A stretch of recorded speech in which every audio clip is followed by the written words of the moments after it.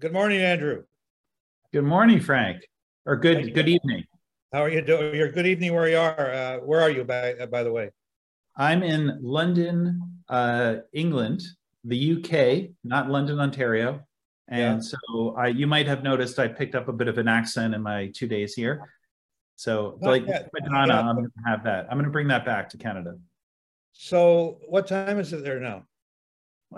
That's a great question. It is 6:06 p.m. Oh, in the evening, you're almost ready to go for dinner. Yes. Yeah. Well, I'd like to thank you for being our guest today on CHATS. As you know, we're not only looking forward to hearing where you're at and what you've done, but more importantly, I'm hopeful that the viewers will get a good kick out of our conversation. And anyways, we're going to begin with a few questions. A little bit of background about your career, where you've been, a number of questions about that. And at the end of our interview, we're going to have about 4 or 5 questions that have come from the audience. So does that all work for you? It's awesome. Let's do it. Awesome. Yeah.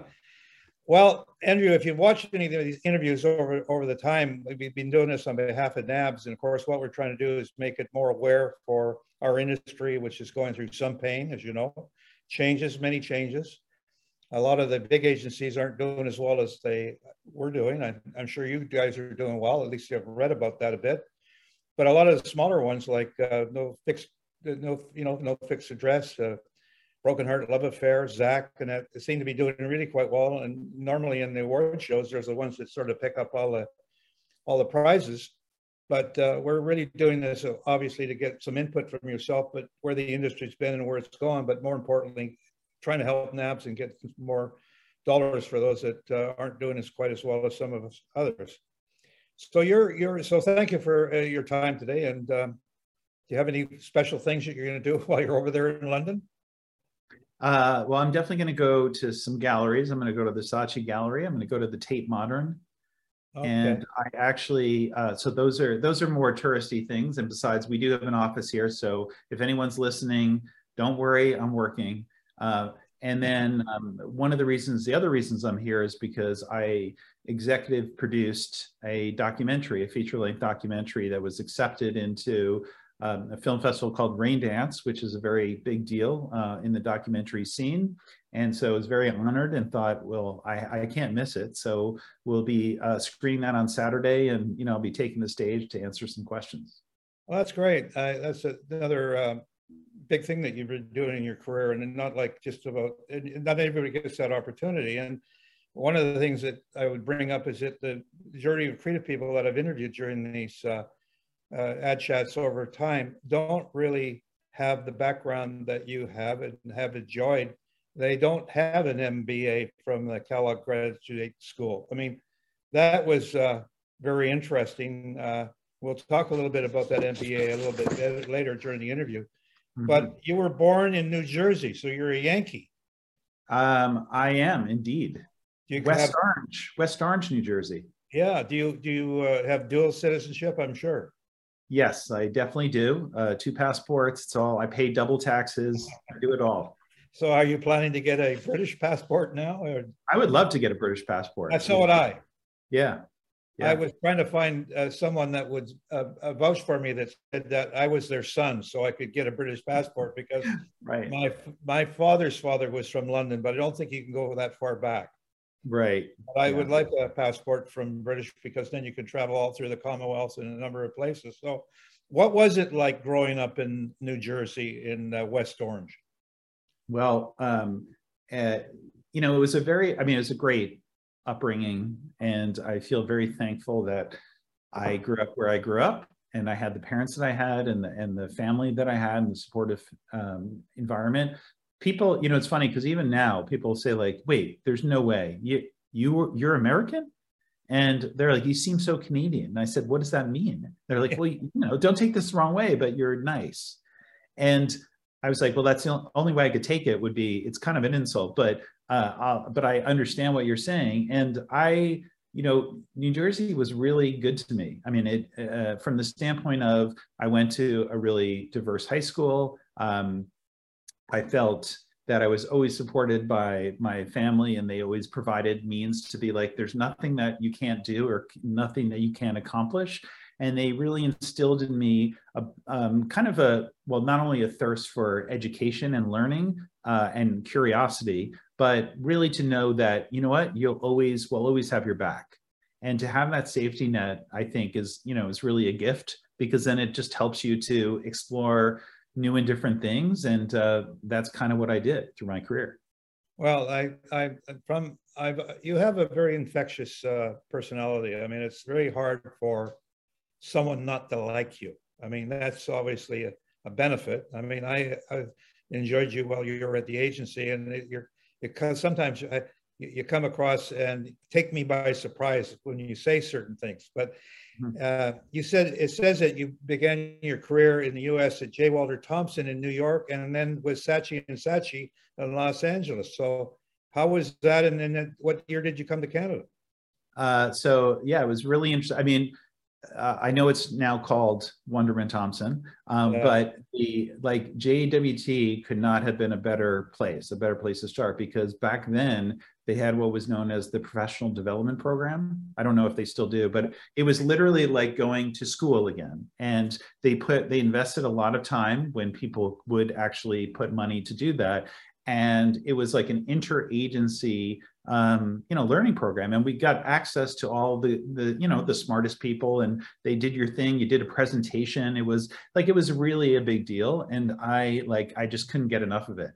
So those were really great times. And the creative leader back then was a young man. I don't think he's really done much since, but his name was James Patterson. And I still remember when he wrote his first, or co-wrote his first book, was more of a research book, and it was like, it didn't really do anything, etc. And then I saw him at Barnes and Noble one day staring at his first book like on the shelf, and I was like, patted him, and I was like, hey, good luck with that.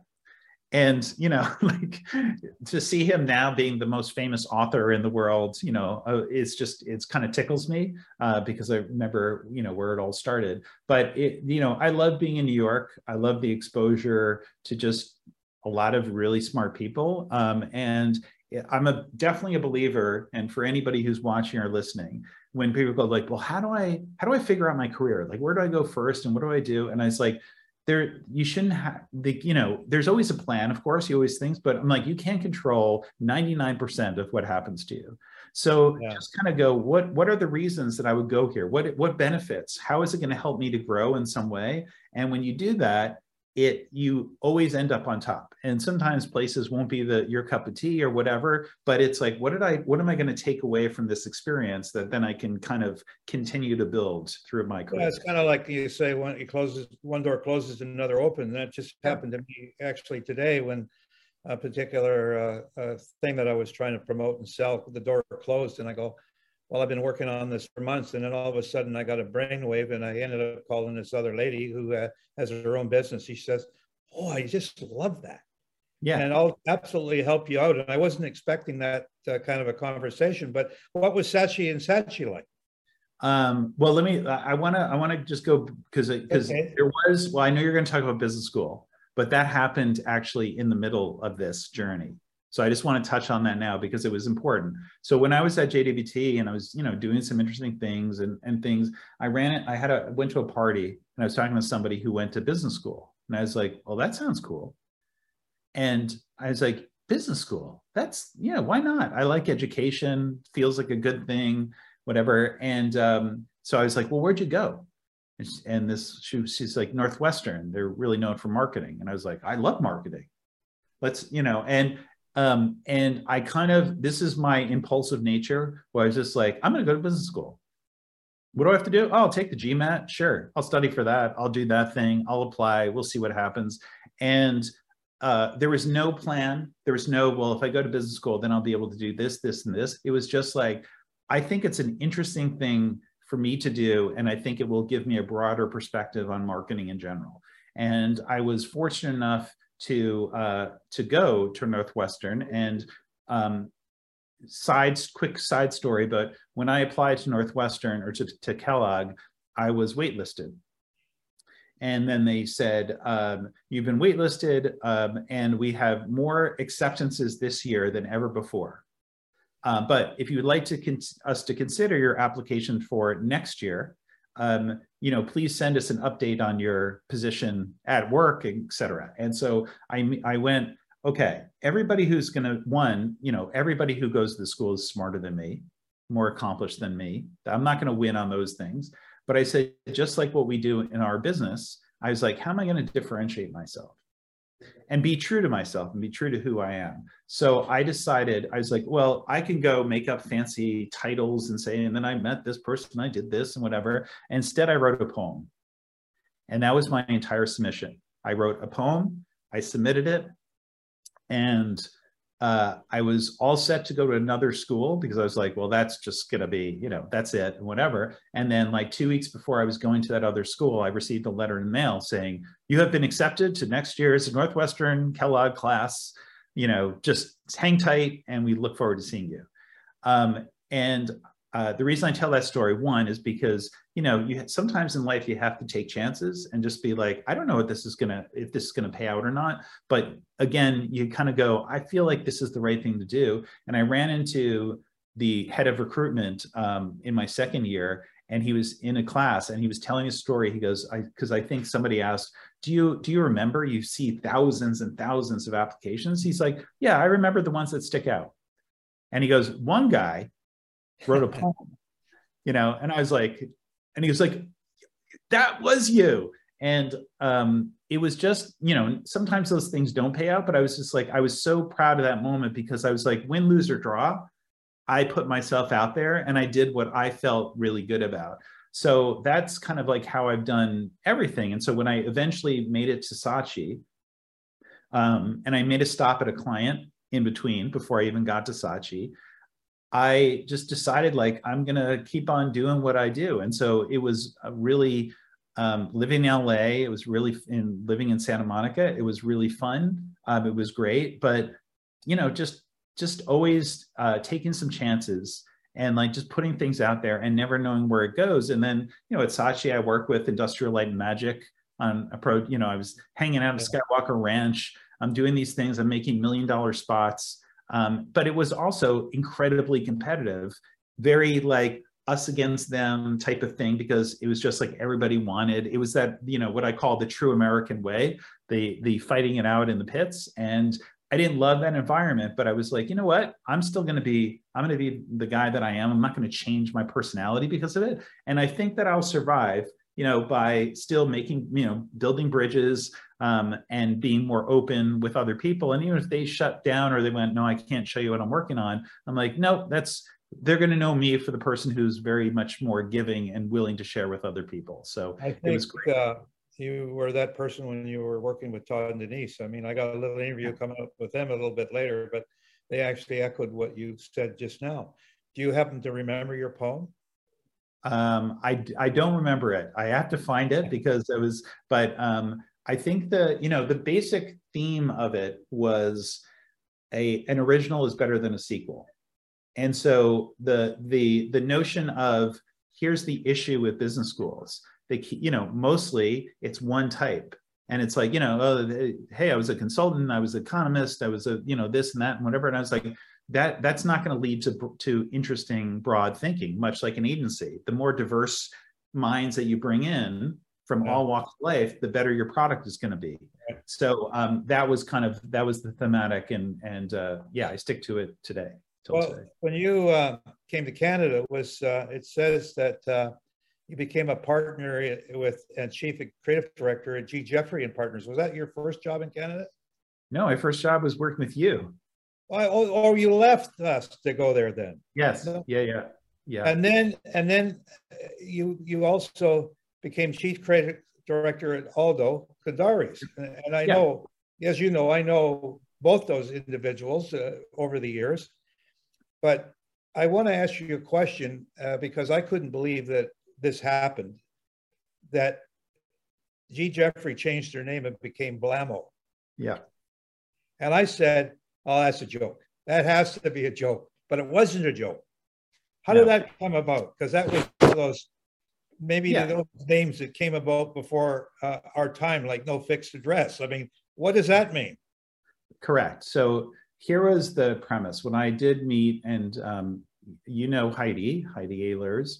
Yeah, we got a little conversation. We got a conversation with her coming up too.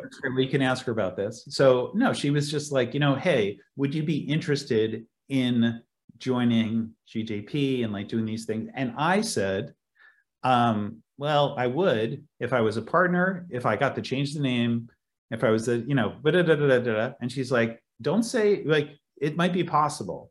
So my rationale for changing the name was just more like, I'm not afraid of reinvention. And I kind of went, well, and it wasn't a reflection of the agency or whatever, but like Peter Jeffrey he retired. So he was no longer a part of it. And I just said, to me, it's like, we might as well start fresh and kind of start again. And I'm always very excited by starting over.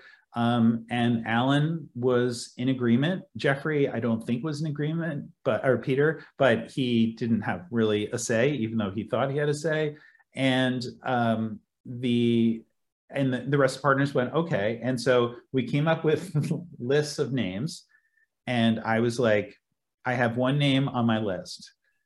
And that name is Blamo. And everybody's like, Blamo? And I gave my rationale for why. And I just wanted to, this is before No Fixed Address and BHLA and all Courage and all these, really great agencies with really interesting names. It was caught everybody by surprise. But I said, but that's what I want us to do. I want us to catch everybody by surprise. And I want to be an active agency. I want the reaction to be like, there's the work, Blamo.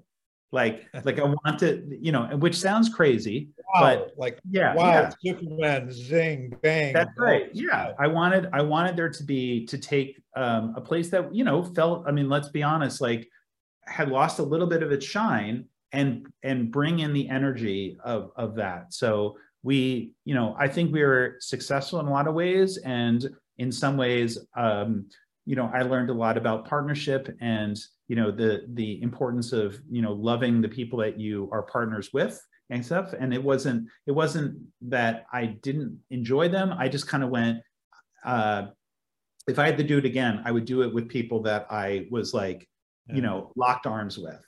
Yeah, well, about 20 years ago, in 2001, that's when you actually joined our company and DDB. And you became the agency's executive creative director in a very short time.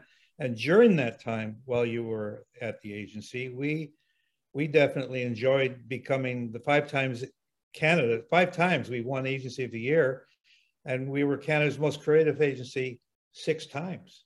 Right. And obviously, you played a major role in that taking place, as well as a number of others. Yeah. But it was a time when I look back on it now, DDB's quite changed since that time, and I feel sad about what's going on. But nevertheless, now you are the global creative director at Edelman, and you joined them in 2016, and you've been there, what, 7 years now, maybe 8 years? Yeah, 7 years. Yeah. Why go to an agency that was well known for public relations versus? Yeah, so great. It's a great question, and the way that, and by the way, I so enjoyed DDB when we were there, and I always believe it's like, it's never about one person. It's about surrounding yourself with great people, great talent, and giving them the freedom to be able to do what they do. And that's why I was like, there's, when I think about all the incredible people that worked at our place, like I, couldn't be prouder, because I was like, you have to earn that reputation, and then you have to stand up and you have to be like really supportive of what they do. So that was an incredible experience. And I was at, DDB for 9 years. And so before I, went to other things, but when I was at Kandari, and again, I ignored a couple of phone calls, and then they got very, like, we have to talk, just listen, hear us out. And when John Clinton, who I was the first person who I really, talked with about this, and Lisa, we just talked about, like, you know, talked a little bit about the agency, what they're trying to accomplish, et cetera. And I said, look, I'm going to be really clear. Here's what I would want to get out of it. And I'll leave if that's not the reality. Like I'll leave, and it will be, and you could, and also if you had different expectations, you shouldn't hire me, because that's what I'm going, that's my promise. That's what I'm coming to join for. And it was very much aligned. And I just wanted to, like, you know what? I love, again, it's like, I love there's kind of like, I mean, yes, of course, there's always a safety net, but here's a whole new world I don't understand. I don't understand PR other than, like, you know, Martine teaching me some things here and there. But I was like, this is all they want to do, is they want to expand their creative horizons. They want to be a different kind of place. And I'm like, I'll sign up for that all day long, as long as the support is there with the right people. So it was, the reason I'm there for 7 years is because it's lived up to the promise. And we've been doing really interesting things. Change agent. You're kind of a change. Yeah. And it's not, but it's not to be a disruptor for the sake of being a disruptor. It's like going, we have a certain belief of the kind of work that, and it's the kind of work that I really love to do, which hopefully makes an impact in the world, and not a pretend impact, but a real impact. And so when I think about the things that I'm most proud of, it's those things where I can literally see the impact. Well, you were on the age of, on the CBC's age of persuasion at one point in time. And what did you talk about then? I can't remember, honestly. Can't remember. And you were also Global's TV National News, and and profiled by both the Globe and Mail and Toronto Star. So obviously you made some awareness, and obviously it was interesting to them to cover it. Yeah, well, you know what, I think in general, it's like you have to, of course, there's some, I mean, you do, you know, lots of media and things, and there's a lot of things to talk about. I just want to be like, you know, like, let's really talk. Like, let's really get into it. And if there's a perspective on something that I think I can add value to, and like whether it's political or something else, like, you know, I love doing it, but it's also great just to do new experiences. I like that line you just said. I'm going to steal it. Let's really talk. And I thought that was pretty good. But you also sit on the board of Advertising and Design Club of Canada, and a featured speaker at numerous marketing conferences. And I guess obviously you're good at it, because you must like it, eh? You must like the. Yeah, I love it. Yeah.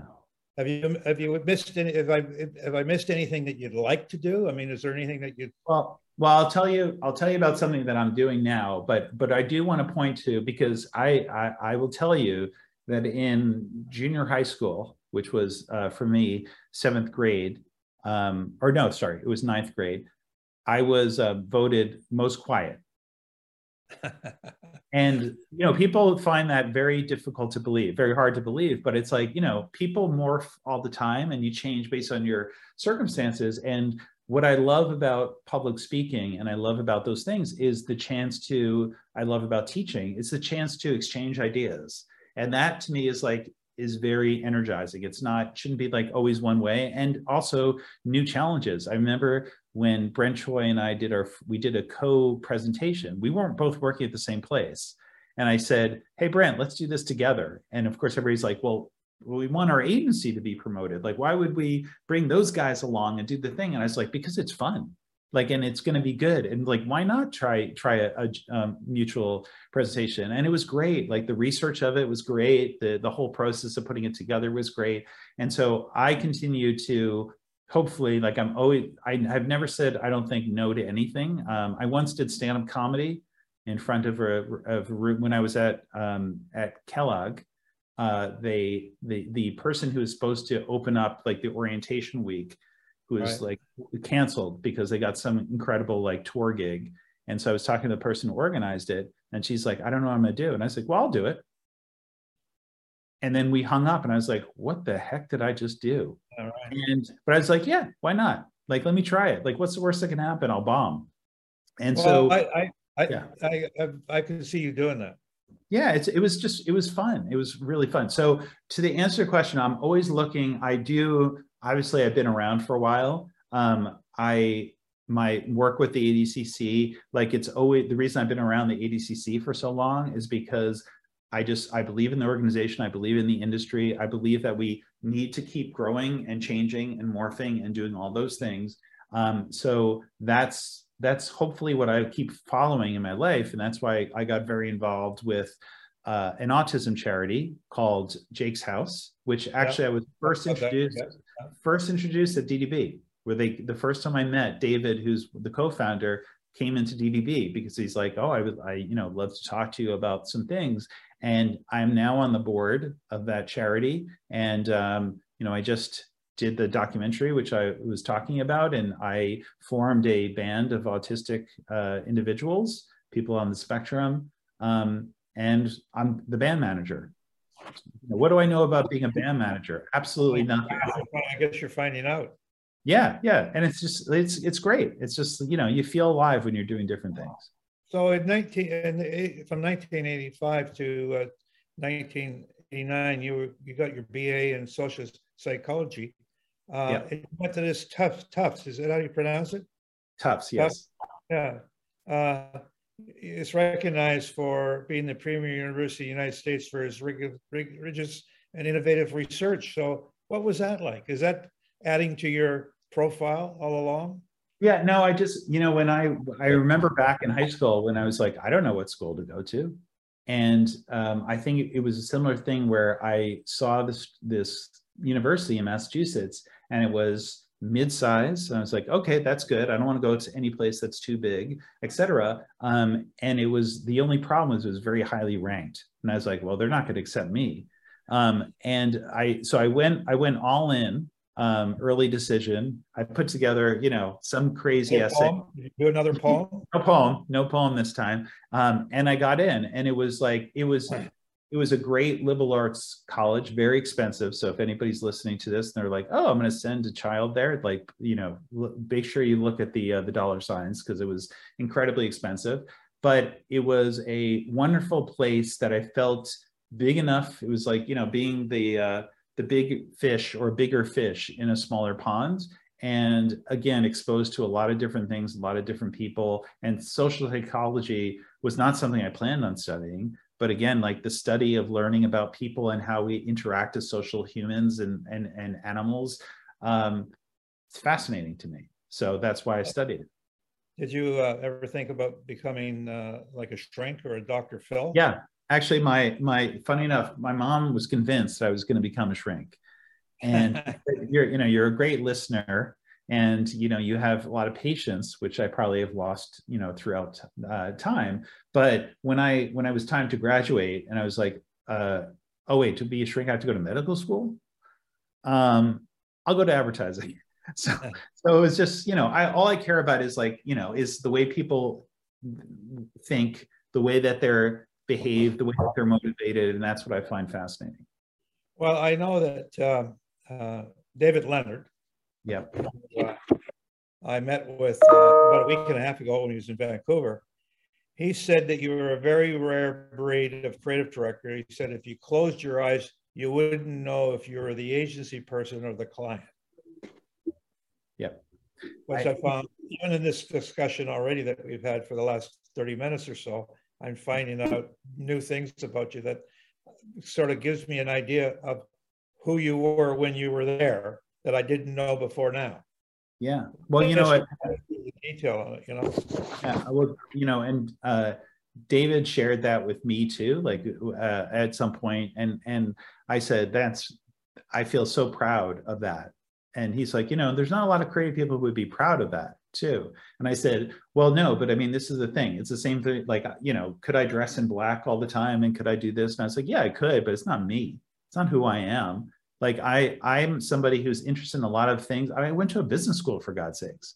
I sat through statistics classes and interacted with people, was in group projects and et cetera. And I just find, I don't think any of us are one-dimensional. I think we're multidimensional. And I love I love being an account person sometimes. I love being a planner sometimes. I love being a creative person sometimes. I love helping a client to think about a problem potentially in a different way sometimes, like being essentially a consultant.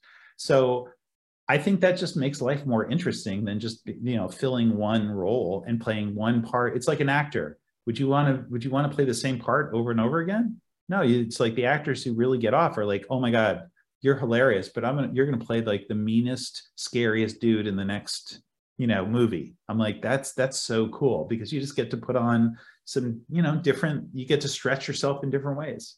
Yeah, I would enjoy. I might not be able to remember the line that was given to me because I'm very bad at remembering things like that. But would always like to. I like to play the heavy in a mobster movie. Yeah. Like you're talking to me. you know, you Yeah. know, you're talking to me, or just being and you said that you now I'm getting the feeling of why you left and why you left DDB, because you said you wouldn't leave anything unless you had a wonderful opportunity. And you said, I guess when you were talking, was it Lisa said that about having a creative foundation, but she wanted to accelerate ideas, and maybe that's why she brought you in, to just change the way. In fact, you helped the agency win some multiple awards at Cannes, which were those awards? Do you remember? So the very first one that I won, it was a project for HP, and it was a horrific brief. It was, I think it was about 7 pages long, and it was for managed print services. And I was like, oh my God, this is awesome. And everybody's like, do you have to lie down? Like, are you okay? And I was like, no, because what this is really about is security. It's about cybersecurity. Yes, it's about printers, but it's like printers, people don't realize that a printer could be hacked, and that people could, get your information through a printer at a company. And so I kind of became very quickly obsessed with this topic, and working with an awesome team, we were able to connect with an individual that, Michael Calche, was one of two biggest hackers in Canadian history, black hat hacker. And when he was, a young man, he infiltrated, large companies and things like that. And his story became like my obsession. And I said, okay, I'll tell you this, we already sold in a campaign idea when we presented, and they said, oh, okay, great, yeah, we'll do that. And so I asked our account team, I said, could I have another meeting with the client, because I want to change the idea. And they're like, what? It's already sold. And I said, I know, but it's not very good, and there's something better that I'm really excited about. And it was this idea to do, this is where my start of my love for documentary, but it was the idea, I was like, Michael needs to be heard. Like, Michael has so much to share, and it's like, don't you want to know how a hacker thinks? Like, I want to know how a hacker thinks, and why is a printer like a great place to kind of go in, and how would they do it, and all these kind of things. So I called Hubert Davis and I said, Hubert, I'm really excited about this idea, this project, and whatever, and just went on. And he's like, wow, that's, and with Untitled as well. And he's like, that it does sound really cool. I was like, okay, I'm going to go try to sell it. So I met with the client and I just said, like, here's why, and I want to bring the vision to you and this kind of thing. And, God bless them. They were like, this sounds really great. So it grew from there. And so we ended up doing so I had to convince HP, which is, one of the world's biggest information providers, to hire a hacker, which wasn't easy, but he passed the mustard. And so we did it. We did this short documentary. It was, a wonderful experience. We did some things around it, and lo and behold, it won at Cannes. So that was the first one. We're going to show that in a little while, but during your career, you've had an interview with, you brought it up earlier, Heidi Elders. Yeah. And the reason I brought it up this time is because in my previous interviews, I've told people that I wanted to be a professional wrestler, a cop, and a comedian, stand-up comedian. And I wrote this test with 400 individuals at the Vancouver Police Department. They selected 10, and I was one of the 10. And I had a physical interview at that time, which I passed, but I didn't pass the psychological test. And it was Heidi Elders that actually told me that they knew that I wouldn't take orders. I thought they didn't want me to have a gun, but that probably that too. Maybe both, yeah. Yeah, so let's have a little thing here. During the interview with Heidi, she asked you a few questions about trust and being a risk taker and being competitive. So I got a couple of clips here I want to play. So Andrew, you have your MBA from Kellogg School of Business. How has that degree helped you in your career? Very much so. It's kind of like knowing your audience. So it's like, you know, beyond learning everything there is to know about marketing and the other side, it really is becoming a case where it's like I can speak a language that others cannot speak. And there's a sense also of trust because, like, oh, okay, you get it. You understand what we're trying to do ultimately. Yeah. So when the trust, there's nothing more important than trust in our business, whether we're trying to sell something, it could be the, you know, strongest creative idea in the world or the smallest idea. It's all about trust. Are you a risk taker? I hope so. I try to be. I think sometimes you might get caught up in the blah, blah, blah. Oh, yeah, the client's asking for this. Oh, we got to be careful of this and whatever. Our job is to be risk takers. Those people who don't take risks are the people who are either no longer in the industry or you've never heard of. So you have to, and you know what? Failure, dare I say it, is okay. Right. So it's not about like, you know, whoever your God is in the industry, they've failed hundreds, if not thousands of times. The question is, have you gotten back up? Have you brought something better the next time? Those are the people that really make a name for themselves. Chubba wubba. I get knocked down, I get back up again. That's right. Sing it for us. I get knocked down, I get up again. Are you competitive? Yes, I am way too competitive probably for my own good, but you have to be because it's not only, when I see an idea, I want it to be better. When I see a great idea from someone else, fuck, I wish I thought of that. The fuck is there because you're competitive. And that is a really healthy passion to have. And it doesn't mean I want everyone to fail except for me. What it means is I want to push our clients to like higher ground. I want to win more awards. And because what that reflects is we're doing amazing work and we're selling amazing work. And then that's where the competitiveness comes in. It's when you're lazy and you're just kind of fine with the status quo. That's something like I can't stomach. Good enough is good enough.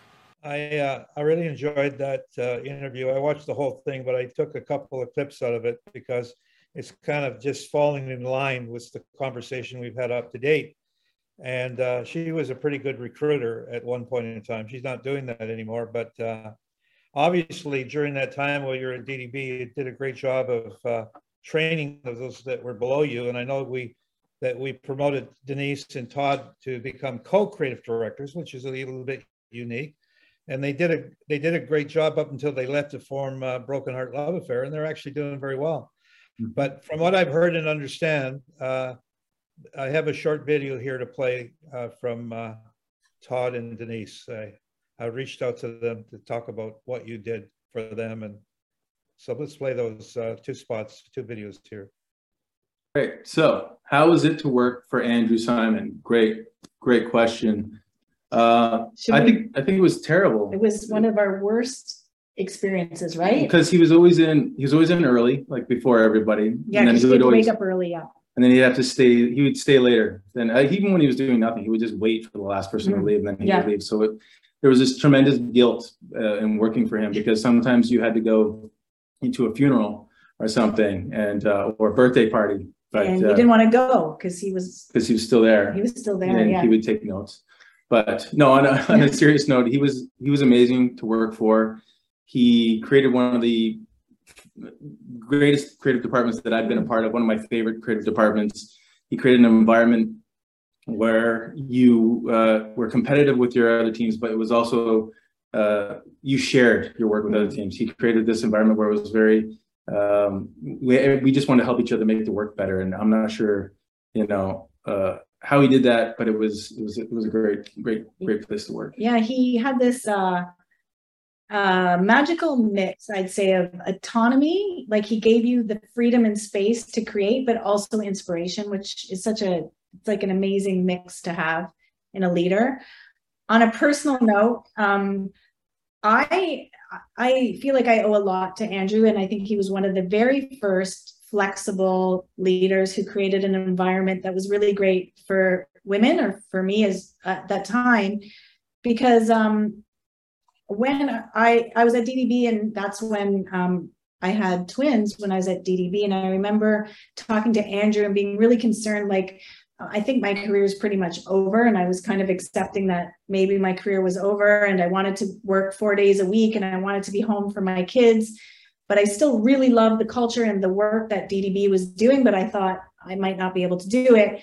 And Andrew was, no, you're gonna have 4 days a week, and you can do this, and we'll be supportive of you. And it meant so much to me. And it was really, I think, ahead of its time. Andrew was ahead of his time, and in being really just driven to help people get ahead regardless of their situations in life. And I've appreciated that my entire career. So she got the odd Friday off. I got the odd Friday off. I mostly work. Yeah, you know? Yeah, that was nice. Yeah, that was nice. What's the next question? Second question. What was one of his best learnings for you both? What does that mean? His learnings. Did he learn from us? No, he learned everything from us. What did we learn from him? Oh, what did we learn from him? Oh, it's a good one. I think again, back to like sharing work, he introduced peer review to me. Oh yeah, that was. I think that was one of the most interesting things, because with most creatives growing up, you want to hide your ideas from each other, but encouraging sharing them. But it was something interesting. But I actually think the number one thing I learned from him was just to be yourself. Mm-hmm. He was always calm, and he was always funny. Yeah. It didn't matter what the situation was. No, not all of his jokes were good. No, he wasn't good at comedy, but he tried. Yeah, he stayed calm. Yeah. He attempted comedy often.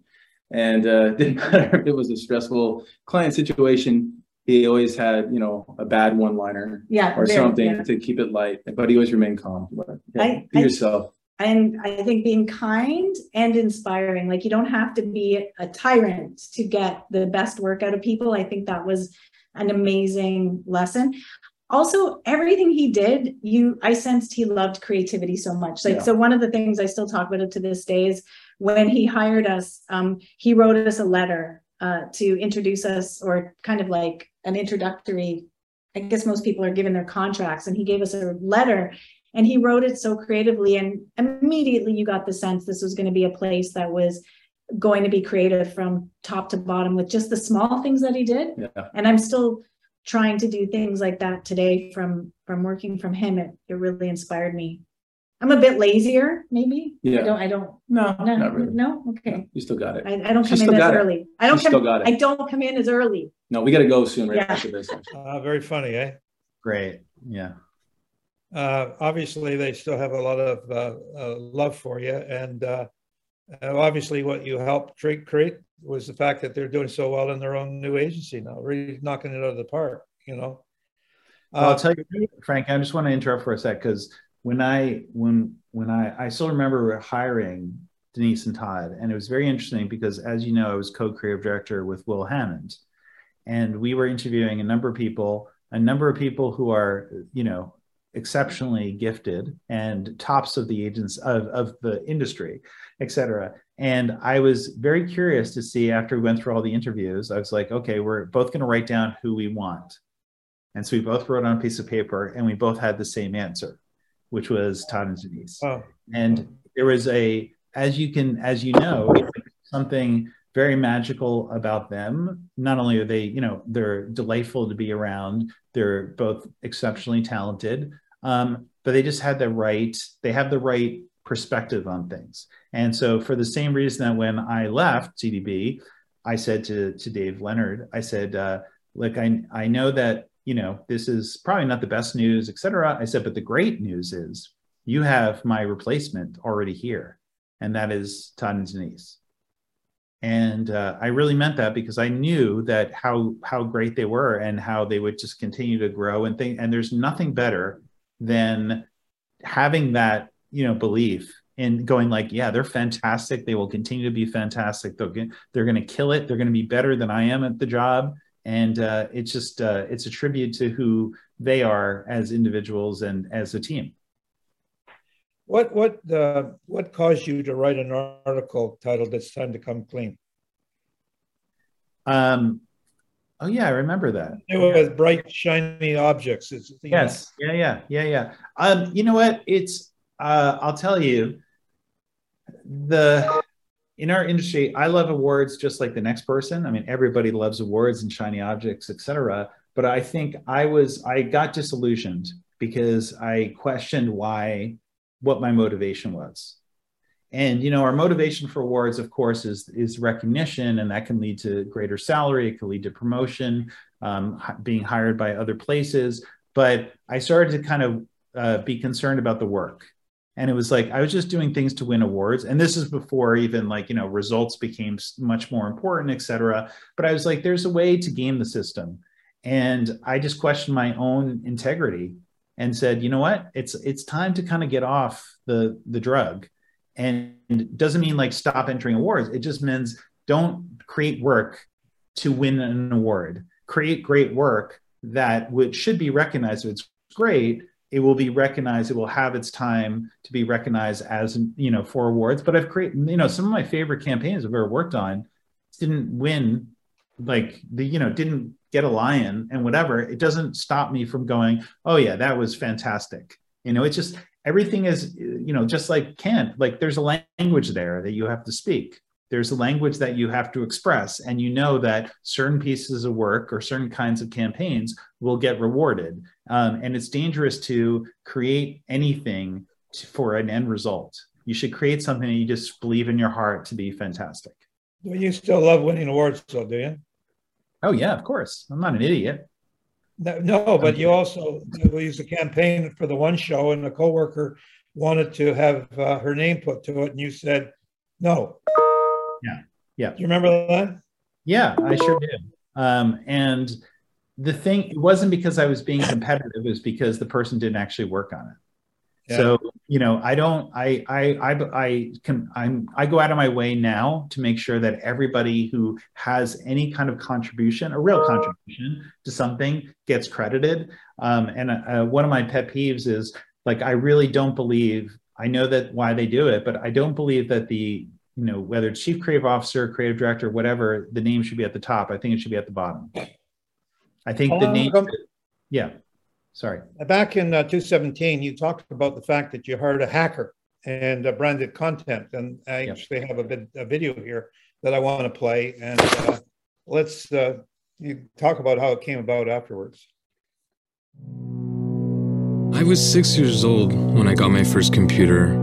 I remember my dad plopping it down, and the first moment I powered it up, just hearing it churning and making all the bleeping sounds, waiting for my commands. I knew this would play a major role down the line in my life. The possibilities really seemed endless.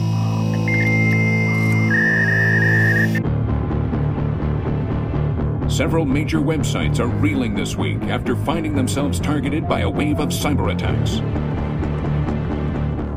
I was young, I was 15 years old, I was drunk on power. Truth is when I launched the first attack, I wasn't even at my computer.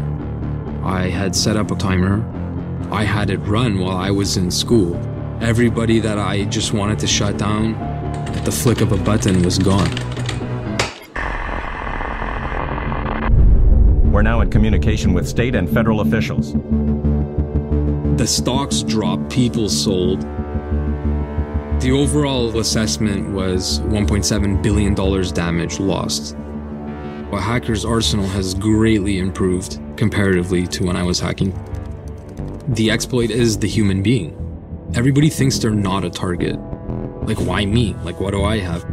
And the reality is that you don't need to be a target. The second you access the internet, you're granted an IP address, and that alone is worth something. There's just so many ways to manipulate a human being.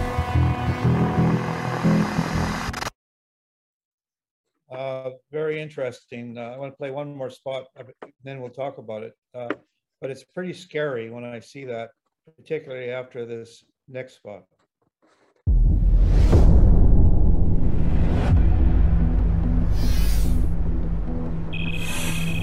Oh yeah, no, there's a lot riding on this meeting.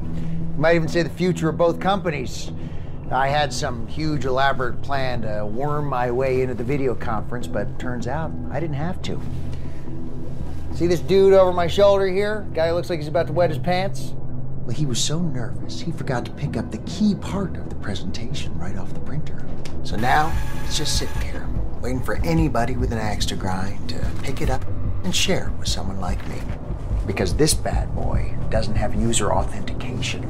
It's easy for print jobs like these to go unclaimed. Bingo. First, I got control of their printers. Then, I got control of their network. Then, I got control of their data. And now, this. All the juicy details of a major acquisition. You can see where they wanted to keep it quiet. Along with everything else I've stolen from this place. These guys are in for a really bad day. Truth is, I don't really have anything against them. And they seem like perfectly nice people. But that's beside the point. Why am I exposing one of the financial world's most important secrets? Because I can.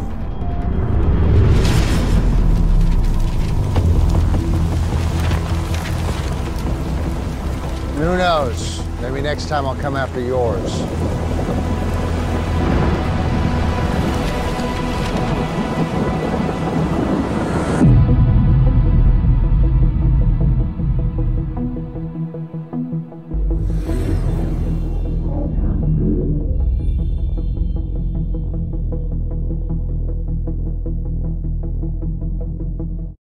Pretty scary. Yeah. Living with that today more so than ever. Yes. How was it? How did that all come about? I told you the story behind that one, the brief. And what's interesting is, unbeknownst to us, the US had hired Christian Slater and to do this character as, a thing. And so some people might go like, oh, that's great. Well, it actually made it very competitive because we had our campaign, they had their campaign. And I completely believed in our campaign because it was authentic and nothing against like Christian Slater's a great actor. The approach is very smart. It's well produced. But I was like, to really get to the decision makers that we need to get to, we needed them to believe of the threat, not as an ad, but actually as like, here's what a hacker will do. Like it's documented. This guy will tell you his secrets. So, it's very, I stand, totally behind the campagn. But I just want to say another interesting aspect. So watching the trailer for our documentary, like I was suddenly reminded of this, which is the thing also about our industry, which is so great, is we work with so many incredibly talented people and so many dedicated people. So the person who is the editor on what you just watched as the trailer, as also the short documentary, was Dave DiCarlo of Rooster. And to show his dedication, there's a scene in that trailer where apparently Michael is like, typing away on a keyboard. We didn't have that scene. Dave found that keyboard. He went to a store, found it somewhere, and he shot it. He actually shot that scene, and it's one of my favorite scenes of those are his fingers like tapping away, and I'm like, that's what's great about what we do. Also, not only the freedom for him to bring his talent to do his thing, but he was so dedicated to the project that he made it better by adding his little bit. And the same thing for Hubert, directing. It's like, it wouldn't be anywhere near as good as it was if Hubert didn't bring his genius to it and was able to connect those kind of things. And same thing for the agency people. So I'm always amazed. The best thing about our business is when we can bring out the best in people and demand better things. And that goes back to the competitiveness too. But it's also just like going, give people the opportunity to bring their genius to your project. Don't just kind of dictate every element, because I will guarantee it will always be better if you're open to what they can bring. I'm going to switch gears a little bit here just for a minute, but I have a short video that will discuss the polarization of trust and loyalty, which you have brought up before. So let's play that little clip.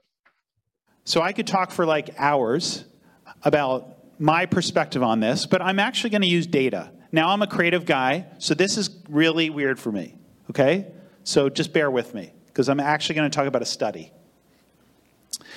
Edelman, where I work, does this study called the Trust Barometer. We have done it for 18 years. 33,000 people online this year, 28 countries.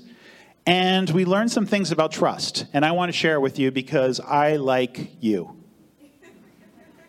Not all of you, but you know who I like and who I don't like. We're going to talk about a polarization of trust. Now, here's one thing we're not going to talk about tonight. We're not going to talk about fake news. So stop looking at the screen because we're not talking about this. But if we were, you would notice that people, surprise, surprise, are worried about fake news. That throughout the world, things have happened where they realize that fake news is actually a really, really bad thing, okay? So 65% of people in Canada worry about false information or fake news being used as a weapon. As a weapon. The world we live in, ladies and gentlemen, is a world of distrust. I am a glass half full kind of guy, but this is a reality. So when you look at the world, and this is general population, Canada, as you notice, in 2017 was basically in the distrust space. In 2018, this is new data, we're still there. At least we're consistent, so feel good about that. But the reality is that we are, so it's not a horrible situation, but it's not a great situation. The thing that's amazing to me is when you look up at the US and how far it's fallen, and we know why. But the fact is that Canada has held its own, which is a really good story. So that's something that's interesting, and I want you to think about as I go to this slide. So let's look at the trust in various sectors. The top one, technology. So over the last 5 years, it's dropped 3%. That might not seem like much, but there is a trend. And I think this is the kind of thing that we all have to think about and worry about. And I'm sure we'll talk later about the power of brands and what brands mean and the responsibility, but I'm gonna go a little bit deeper into this right now. This, even though it is not coming out correctly because of some weird font thing, algorithm, they're here.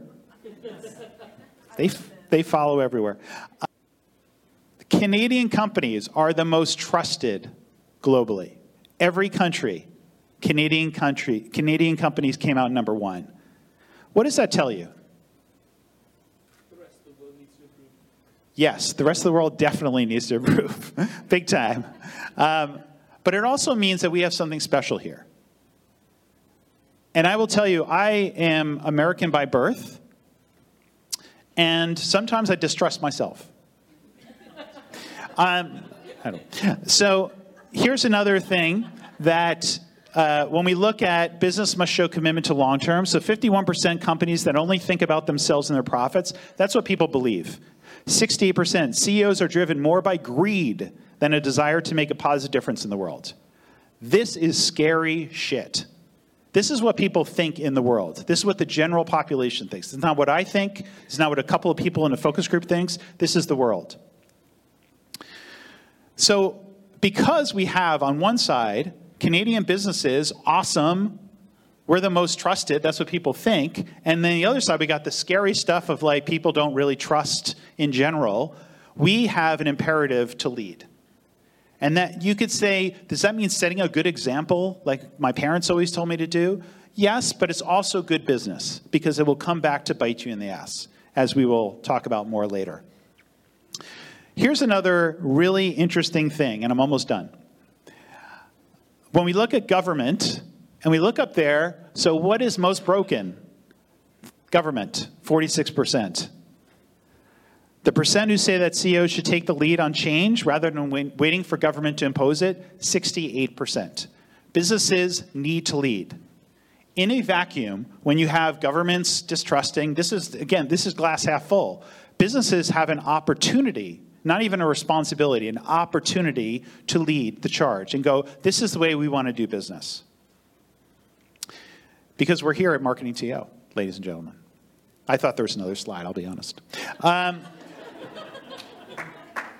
So that's all. I'm going to say that's it for now, but I cannot wait for the panel discussion and ask lots of questions. Thank you.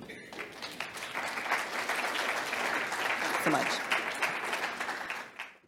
Very interesting facts. In fact, I think even more so today since by the way, you're a good speaker. That since then, it's even become more important to trust, particularly in the area of whether or not they're giving back, whether the company really is truly in purpose. And so many companies, I look at it right now, you go, that's bullshit.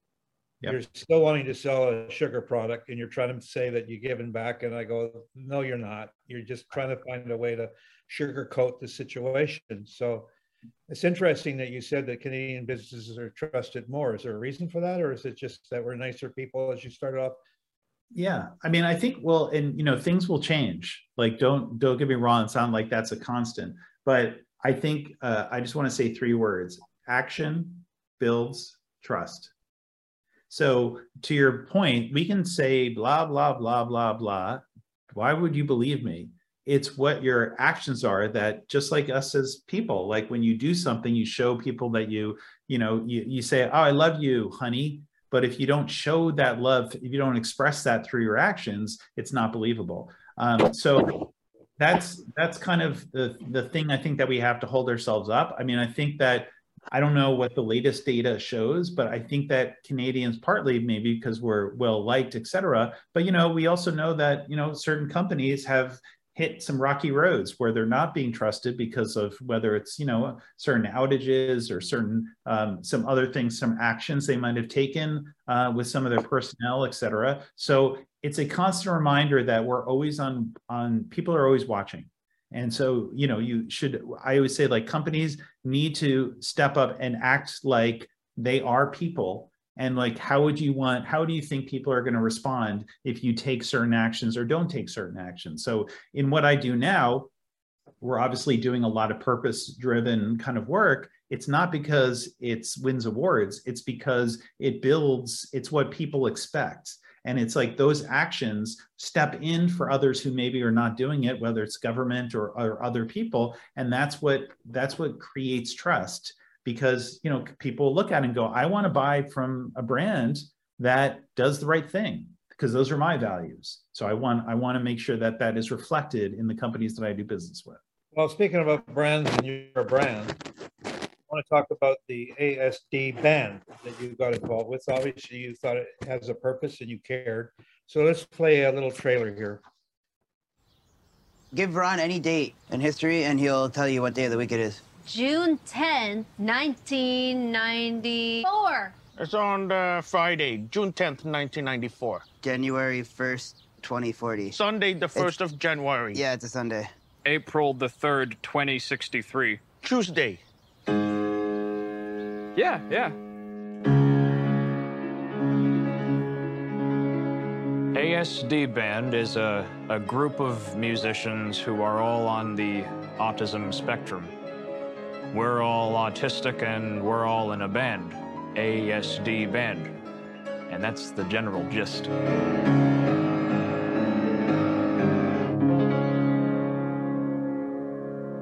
Yeah, play. We've been playing together for a long time, but now this is real. Now we're gonna record an album. You memorized it? Oh, sure. Amazing. We're all going to be creating something out of nothing. I think it sounded really good. I really like this song. Congratulations! 1, 2, 3, go!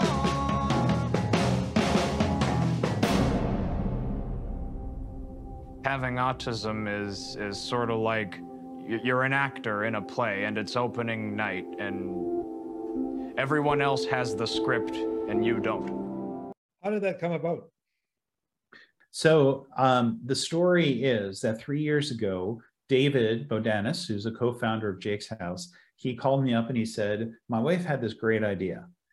She said, we should have a song for the charity because that will be great for a fundraiser. So he went online and he found the song Give a Little Bit, very much on theme. That was by Supertramp, great 70s band, Roger Hodgson, who's the one who wrote that. And I said, so that's great. What do you need me for? And he said, well, I somehow convinced Roger Hodgson to come to Toronto to do a private concert. I was like, wow, that's great. And he goes, yeah. And then with a 43-piece orchestra. So I said, okay, good. What do you need me for again? And he said, I want you to film it because I know that's the kind of thing that you do. And I said to him, I can't do that for you. And he said, okay, why is that? And I said, because that's what I call a missed opportunity. Nobody is going to be, what are you going to do with it? Have you thought through like how you're going to market it, how you're going to use that song to actually get the fundraising? Is it about the night of, et cetera? And that's where you want to raise the money. And he said, yes. And so I asked a lot of questions, just like we do in our business. And I said, give me 24 hours and I'll come back to you. And what I came back to him, I think in 12, and I said, okay, I've done some research. And one thing that's really interesting about many people who are on the spectrum is they're gifted in different areas. One of those being music. So my thought is, let's bring a bunch of individuals together who are on the spectrum and have them perform with Roger on stage, give a little bit. So he said, well, that sounds really great, but how in the world would we do that? And I was like, we'll figure out a way. So that started this journey because we identified a few people, brought them together, taught them the song, and we had this magical night. They performed on stage. They performed beautifully. We released a music video afterwards. It was great. And then David said to me, so that's incredible. What's next? And I said, well, we're going to form a band. So the band is called ASD Band. We named it ASD for Autism Spectrum Disorder. I found Jackson, who you saw in that trailer, who is a guitar player. I found him online and invited him to be part of the band. And since then, it's been this crazy journey over the last 3 years where we started doing covers, cover tunes. That was a really fabulous experience. And then when they said, what are we going to do next? I said, well, we should put out our own original EP. They're a very talented group. So I introduced that notion. They were game. I said, at the same time, we're going to shoot the documentary to tell more of their story because they're so wonderful as wonderful individuals. And it is literally one thing where it's like success builds on success. They're fantastic. If I don't know when this is going to air, but if anybody's around on November 12th and is in Toronto, there is a charity event at Massey Hall called Dream Serenade, which is a wonderful event. And ASD Band was invited to play at this great thing with some of the greatest, Canadian artists around. So we're very pleased about that. We have obviously a documentary that's in film festivals. The band has been playing a few gigs here and there. We played the C&E this year, which was a really big deal. So, again, it's like keep an open mind to what's possible and then great things happen. That's a great story. And I hope it goes with much success, and hopefully you keep me up to date on basically what's taking place for autism. One little light note, and we're going to move on, and there's only about 3 minutes left on our interview, so just to give you a timing on it, but I have a little interview here again by Todd and Denise that apparently you have a fixation on shoes, and we're going to play a little video here from about your shoes. A lot of people don't know this, but Andrew had a terrible affliction. His feet stank, like horribly, really bad, like horribly. And sometimes he would have to leave in the middle of a meeting because his feet were, and buy new shoes like halfway through the day. So he ended up acquiring a large mass of shoes that were very expensive, which I think was just to show how much money he made. Yeah, at the time, in our face. But that's my understanding of it. Probably doesn't want most people to know that. But is this recording? Is this recording? Yeah. That's the shoes. Yeah. That's all I know about it. I never heard about the story of shoes. I got to be honest. Frank can probably tell you. Maybe Frank probably knows. Has a shoe story. Maybe there's a shoe story that I don't There you know. go. Yeah. We love you, Andrew. You're the best. Are you the best too, Frank? You're both the best. Is there a shoe fetish? Well, let's take a look for 1 second. Let's see what I got on. Oh, those are pretty shiny.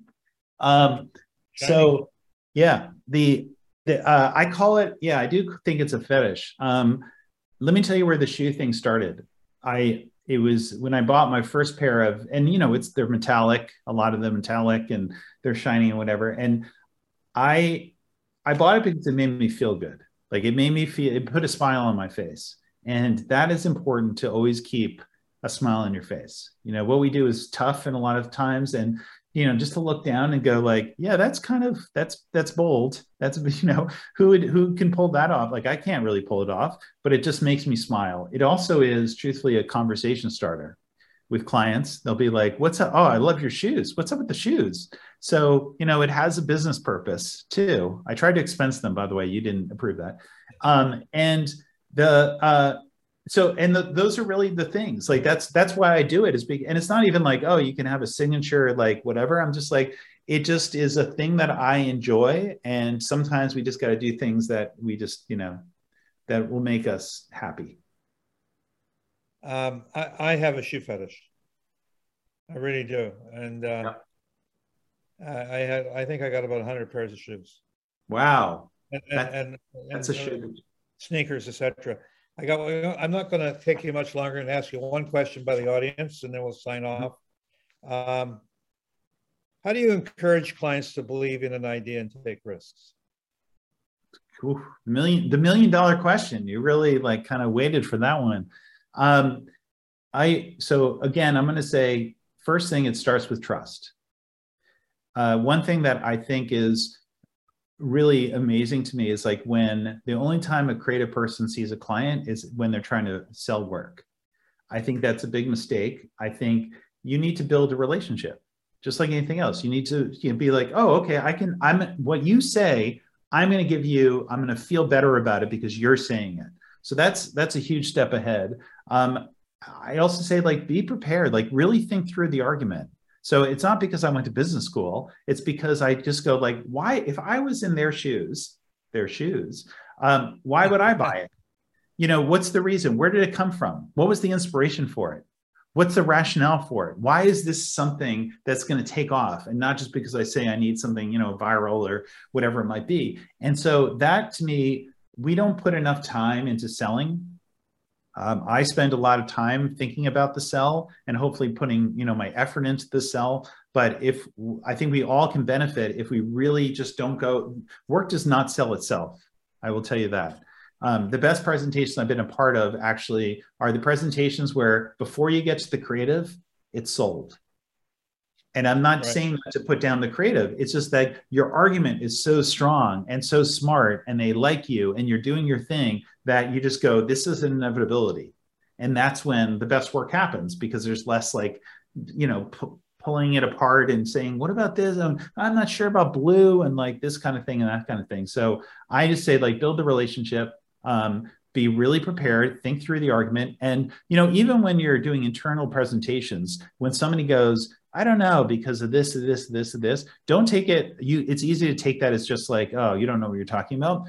A client might say the same thing. So sometimes and this is part of peer review as well. Yes, you want to hear from creatives and go, what could make it better and smarter and whatever, but you also want to hear from people who might think more similarly to the person you're trying to sell it to and say, what are the questions they're bringing up? What don't they understand? Listen to that and then put those things in there so that you have that great, like, this is so tight, it makes so much sense. And then last thing is personalize it. So not that everything is going to be personalized, but one of the other things I was fortunate enough to be a part of the team that won a Cannes Lion was work that we did for osteoporosis and for Amgen Canada. And, you know, my mom suffers from osteoporosis. It's a subject matter that I was really passionate about. I started that presentation with the picture of my mom. I didn't get right into like, here's the facts and here's the thing. I'm like, why am I here today? This woman, not only because she gave birth to me, but because she suffers from the very thing that we're trying to cure or we're trying to address. And so I have her in my mind when I present this idea to you, because that's why it's so important to me. And, you know, I presented to the CEO. The CEO is like, oh my God, you had me. Like you connected to me. You understand the issue. And I said, right. And that's the thing. Like you had me at hello. Yeah, exactly. Yeah, yeah. Well, Andrew, thank you for a very interesting and a conversation today, and I hope you've enjoyed it as much as I have. Yeah. I found out a lot about you today that I probably knew and I forgot. That you're a very heartwarming personality and a lovable guy and very talented. So I hope that the viewers of NABS will take a lot in from this conversation today. So on behalf of NABS, I thank you. I thank you, Frank, for always being an inspiration to me, to the industry, and I thank NABS for being a great organization that does so much good. You know, for this is the industry that we have chosen, and it's a great industry, and we can continue to make it better by continuing to support great organizations like NABS and supporting each other. So my last little thing will be like and I am going to be hosting the ADCC Awards this year. When somebody wins and you have that competitive fire and going like, oh, why that, I don't understand. And like, whatever, try to channel that into also going like, well, wait a second. Oh, that is pretty darn good. And make that be a fire in you to do something better next time, and don't look at it as my favorite saying is don't be bitter, be better. So that's my last words. Thank you. All the best. Thank you. Thanks on behalf of NABS.